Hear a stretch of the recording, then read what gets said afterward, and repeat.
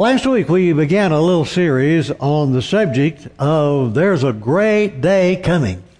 And we are centering our study on the book of 2 Peter. So if you've got your Bible, let me ask you just to open it up to 2 Peter and tell you that there is an outline of our study in your program, and you may want to follow along with us. Well, 2 Peter is a very short book, only 3 chapters, but it is very important. In chapter 3 and 1 and 2, we find Peter began these words. Dear friends, this is now my second letter to you. I have written both of them as reminders to stimulate you to wholesome thinking.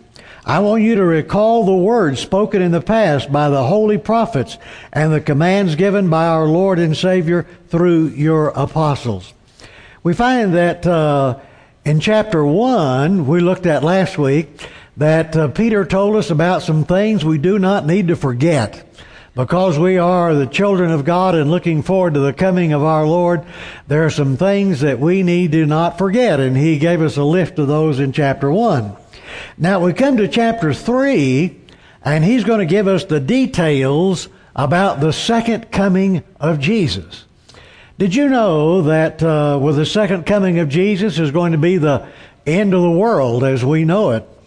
Did you realize, though, that Christopher Columbus also had some things to say about the end of the world? Columbus wrote a book called The Book of Prophecies, and in it he said that the world was going to end in 1656. Well, he missed it, didn't he? As others who have made predictions about when exactly the Lord is going to come, they have also missed it. But Peter wants us to know exactly what's going to take place. So if you have your Bible, we're going to begin in 2 Peter chapter 3 at verse 3. And Peter writes, Above all, you must understand that in the last days scoffers will come, scoffing and following their own evil desires. They will say, Where is this coming he promised? Ever since our ancestor died, everything goes on as it has since the beginning of creation. But they deliberately forgot that long ago, by God's word, the heavens came into being, and the earth was formed out of water and by water. By these waters also the world of that time was deluged and destroyed. By the same word, the present heavens and earth are reserved for fire, being kept for the day of judgment and destruction of the ungodly. But do not forget this one thing, dear friends. With the Lord, a day is like 1,000 years, and 1,000 years are like a day. The Lord is not slow in keeping his promise, as some understand slowness. Instead, he is patient with you, not wanting anyone to perish, but everyone to come to repentance. Well, now, as Peter begins, the 2 words he begins with are above all. Some translations say, first of all, I want to warn you about scoffers. It was back in 1898 that H.G. Wells wrote a book called The War of the Worlds.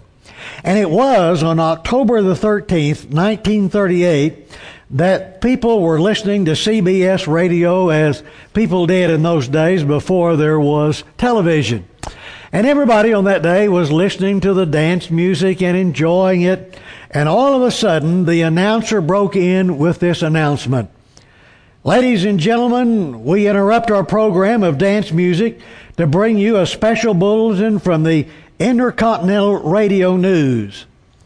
And then for the next hour, the audience was stunned to hear a series of increasingly historical voices narrating an invasion of Martian monsters landing first on a New Jersey farm and then unleashing poisonous gases over New York City.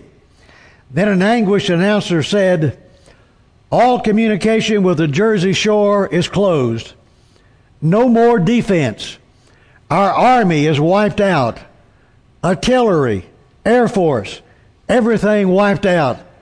This may be our last broadcast. And later they learned they had been listening to Orson Welles and his Mercy Theater presentation of The War of Worlds. But there was absolute panic, and millions experienced serious levels of distress and nobody realized that what was said was not true. What panic there was to think that the world had been invaded by Martian monsters. Now, that was not true. But can you imagine what's going to happen on that day when the Lord Jesus Christ does return? And there have often been people today who are giving out ideas about the return of Jesus. I guess the big buzz in 2012 was there was a Mayan calendar that had predicted the end of the world, and many went along thinking surely the end of the world is here. But the Bible says that Jesus' coming is not a myth, but there are scoffers who are going to come. Well, what exactly is a scoffer? A scoffer is someone who treats lightly what should be taken seriously. And you begin to have ideas about people who have had that very same experience with the Lord. Do you imagine that Noah heard a lot of jokes as he was building the ark? Don't you imagine there were a lot of scoffers who laughed at him, made fun of him and his family as they were gathering together the wood to build the ark, and then the animals as they were being gathered up, and how they must have laughed and joked about him?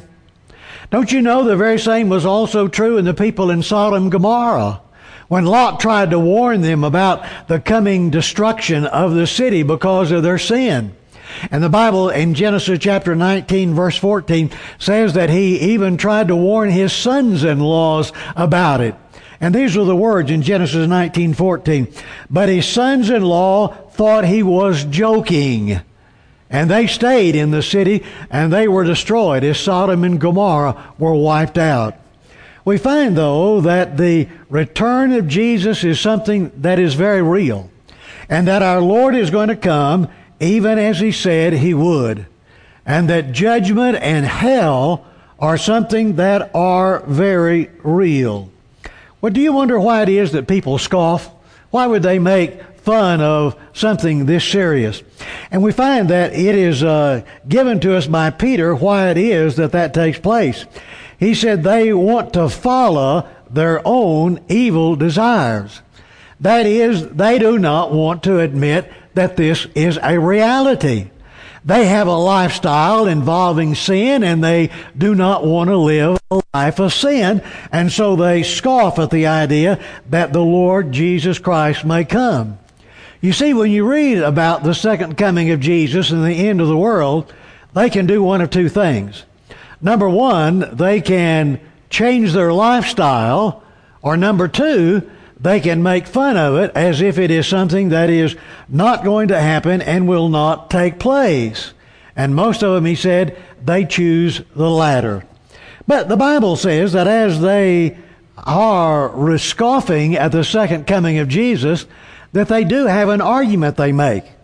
And their argument is this: where is the promise of his coming?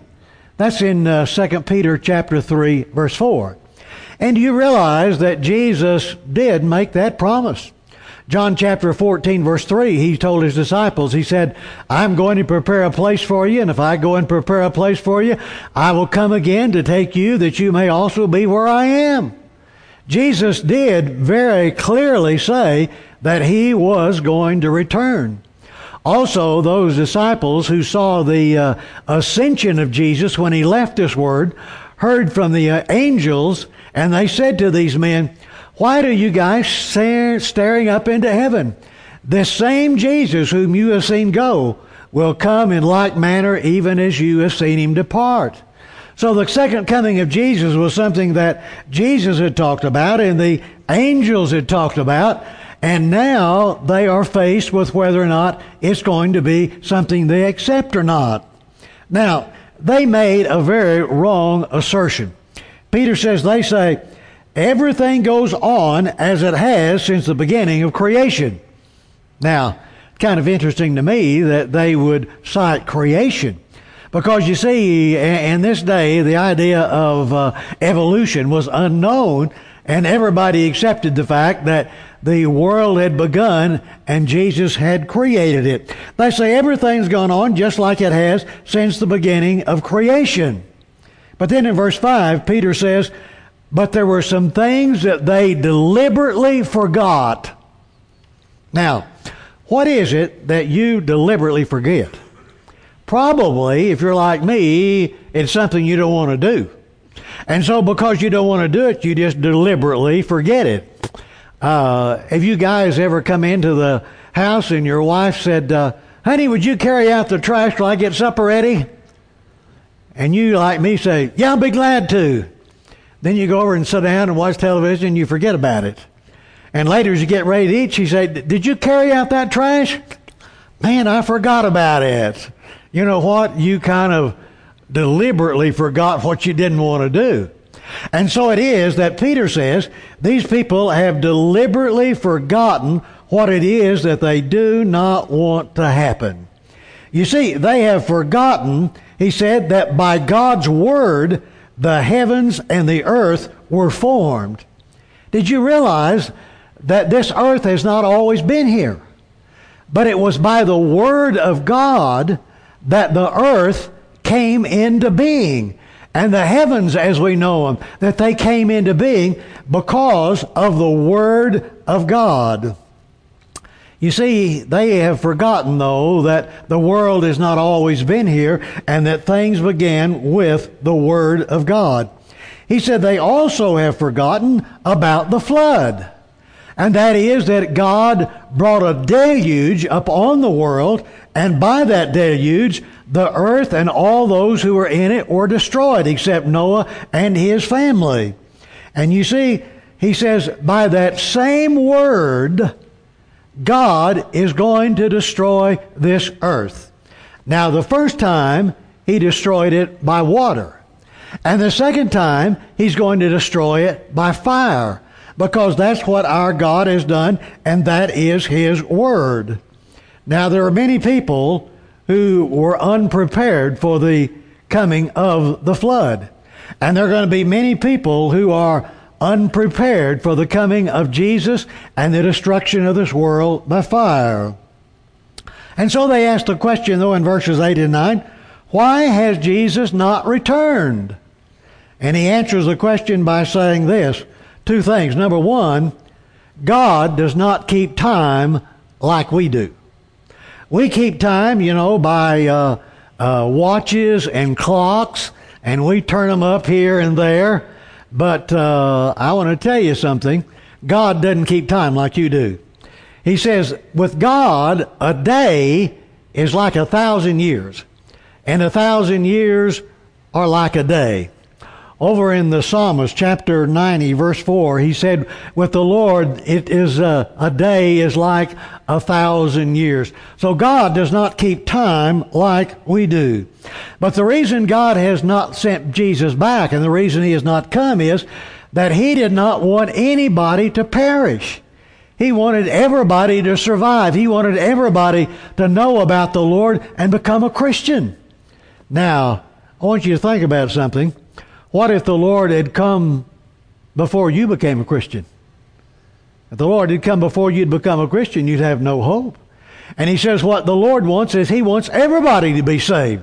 And so the coming of the Lord has been put off because he is ready for everybody in the world to be saved. And that's why the Lord has not already come. And then come with me, if you will, now to verse 10. But the day of the Lord will come like a thief.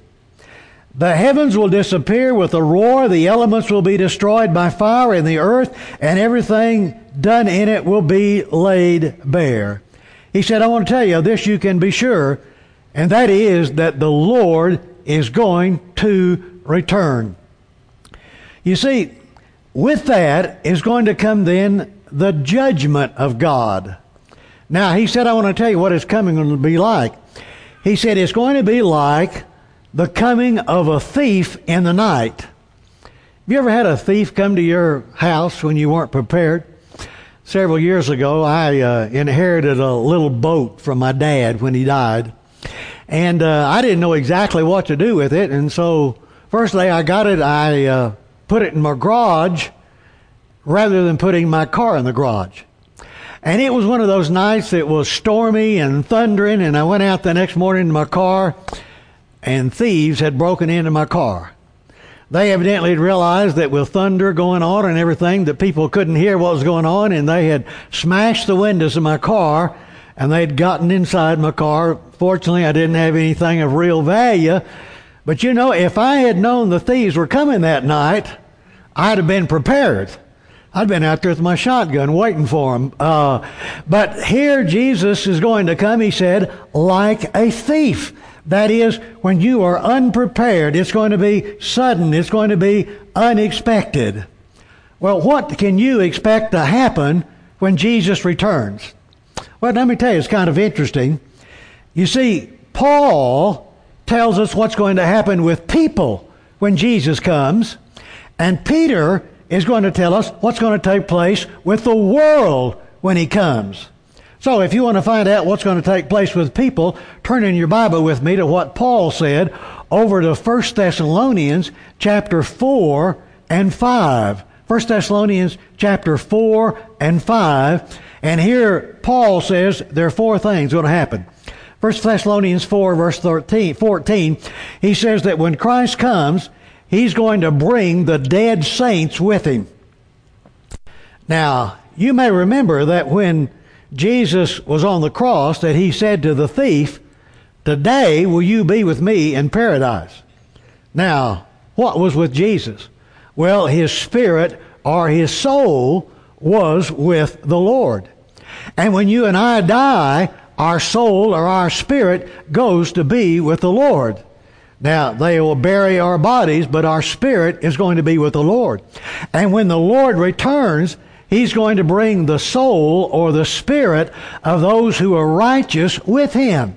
So that's what Paul said, chapter 4, verse 14. And then he said in verse 16, and the dead in Christ will rise first. That is, those who have already died and they have been buried, then their body is going to be resurrected. I think their body will be resurrected, it will be changed, and their spirit will be joined with those that Christ brings with him when he comes. And then you will find, he says in verse 17, then those of us who are left will be caught up to be with the Lord. That is, those of us who are still alive, we will be caught up. Our bodies will be changed, and we will be joining the Lord. And he said, we will then be with the Lord forever. And then in chapter 4, verse 17, he says, those who are caught up will be with the Lord. And then in chapter 5, verse 3, he says, and those who are unprepared will be destroyed by the Lord. That is, they're going to receive what it is they deserve, and that is, they're going to be in hell. And so when the Lord comes, it's going to be that which involves people. It's going to involve us, whether we are alive or dead. And whether we're alive or dead doesn't matter, because we're going to be caught up and we're going to be with the Lord forever. And that's what's going to happen when Jesus Christ comes. Well, our Lord had predicted that. Over in the book of John, chapter 5, verse 28 and 29, Jesus had said this, do not be amazed at this, for a time is coming when all who are in the graves will hear his voice and come out. Those who have done good will rise to live, and those who have done evil will rise to be condemned. And so when the Lord comes, if you are dead, you're going to be resurrected. If you are alive, your spirit will be with the Lord. It will come, and you're going to be joined together with your new body, and you will be able to be with the Lord forever. But Peter now says, I want you to know what's going to happen with this earth. If you got your Bible, look with me if you will, beginning in the last part here of chapter 3 that we looked at, and beginning in verse 9 and 10. He says, concerning our Lord, better let me get over there in the right place. The Bible says that when the Lord comes, that the earth is going to be destroyed by fire, and there's going to be a loud noise.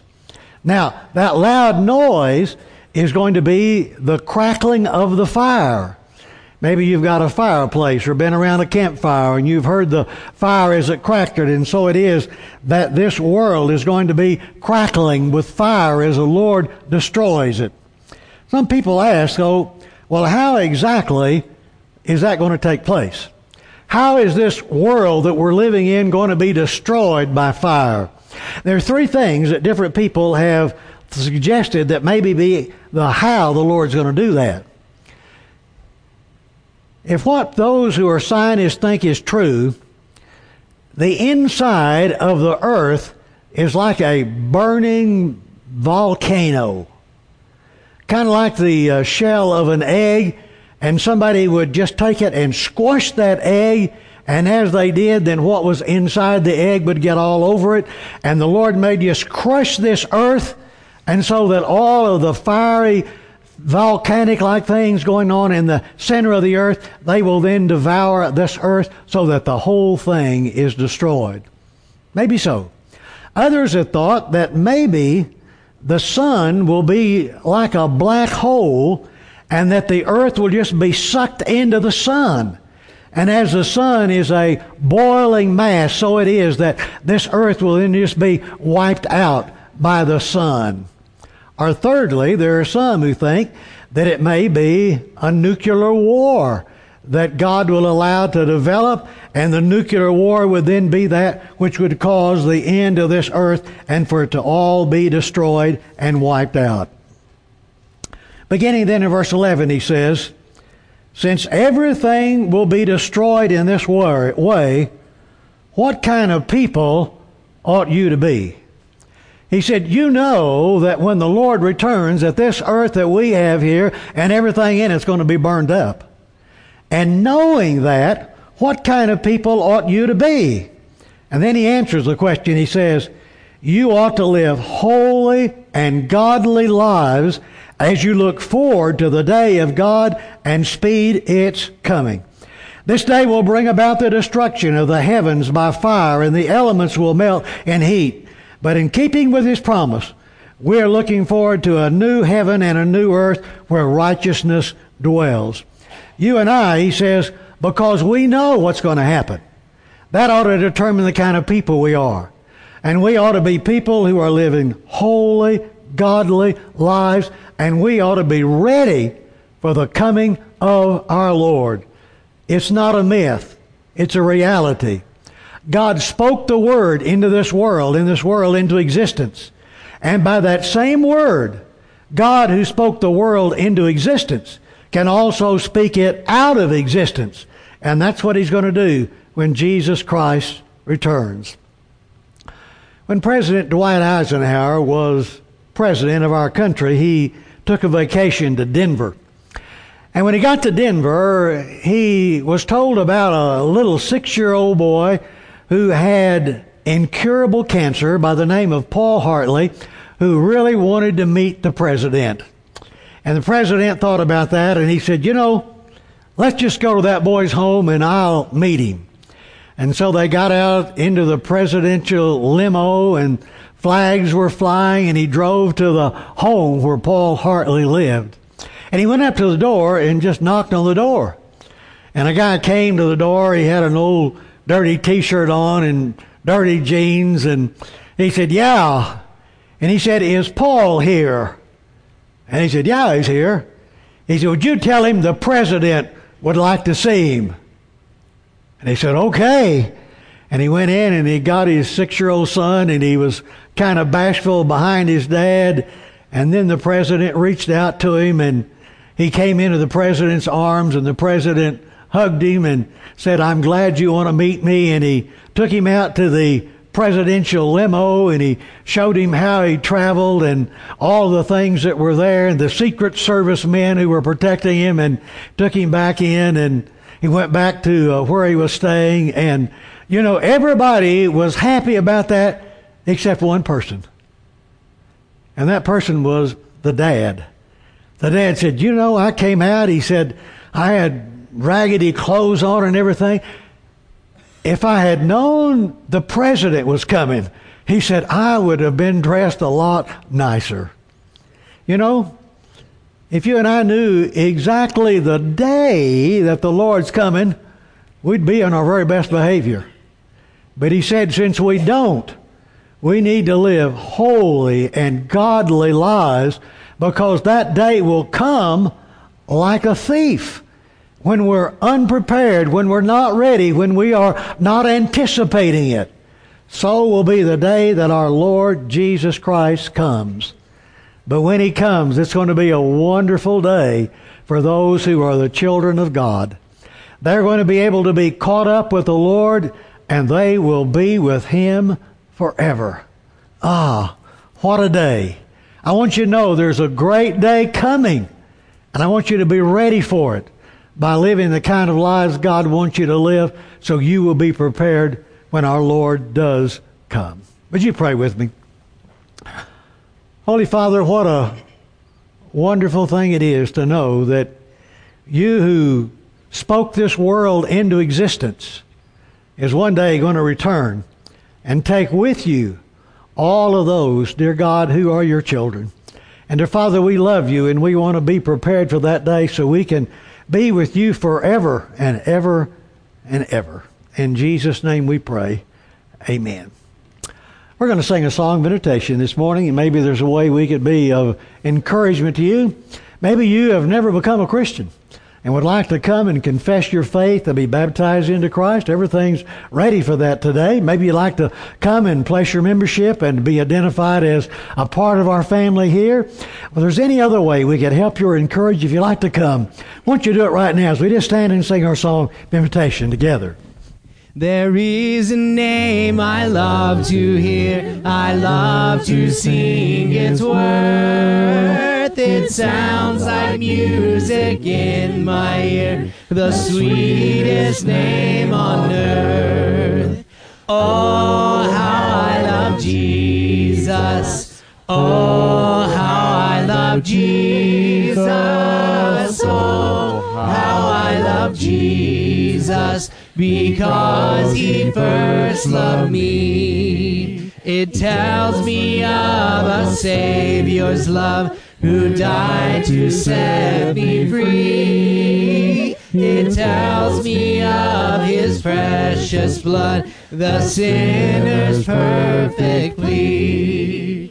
Oh, how I love Jesus. Oh, how I love Jesus. Oh, how I love Jesus, because he first loved me.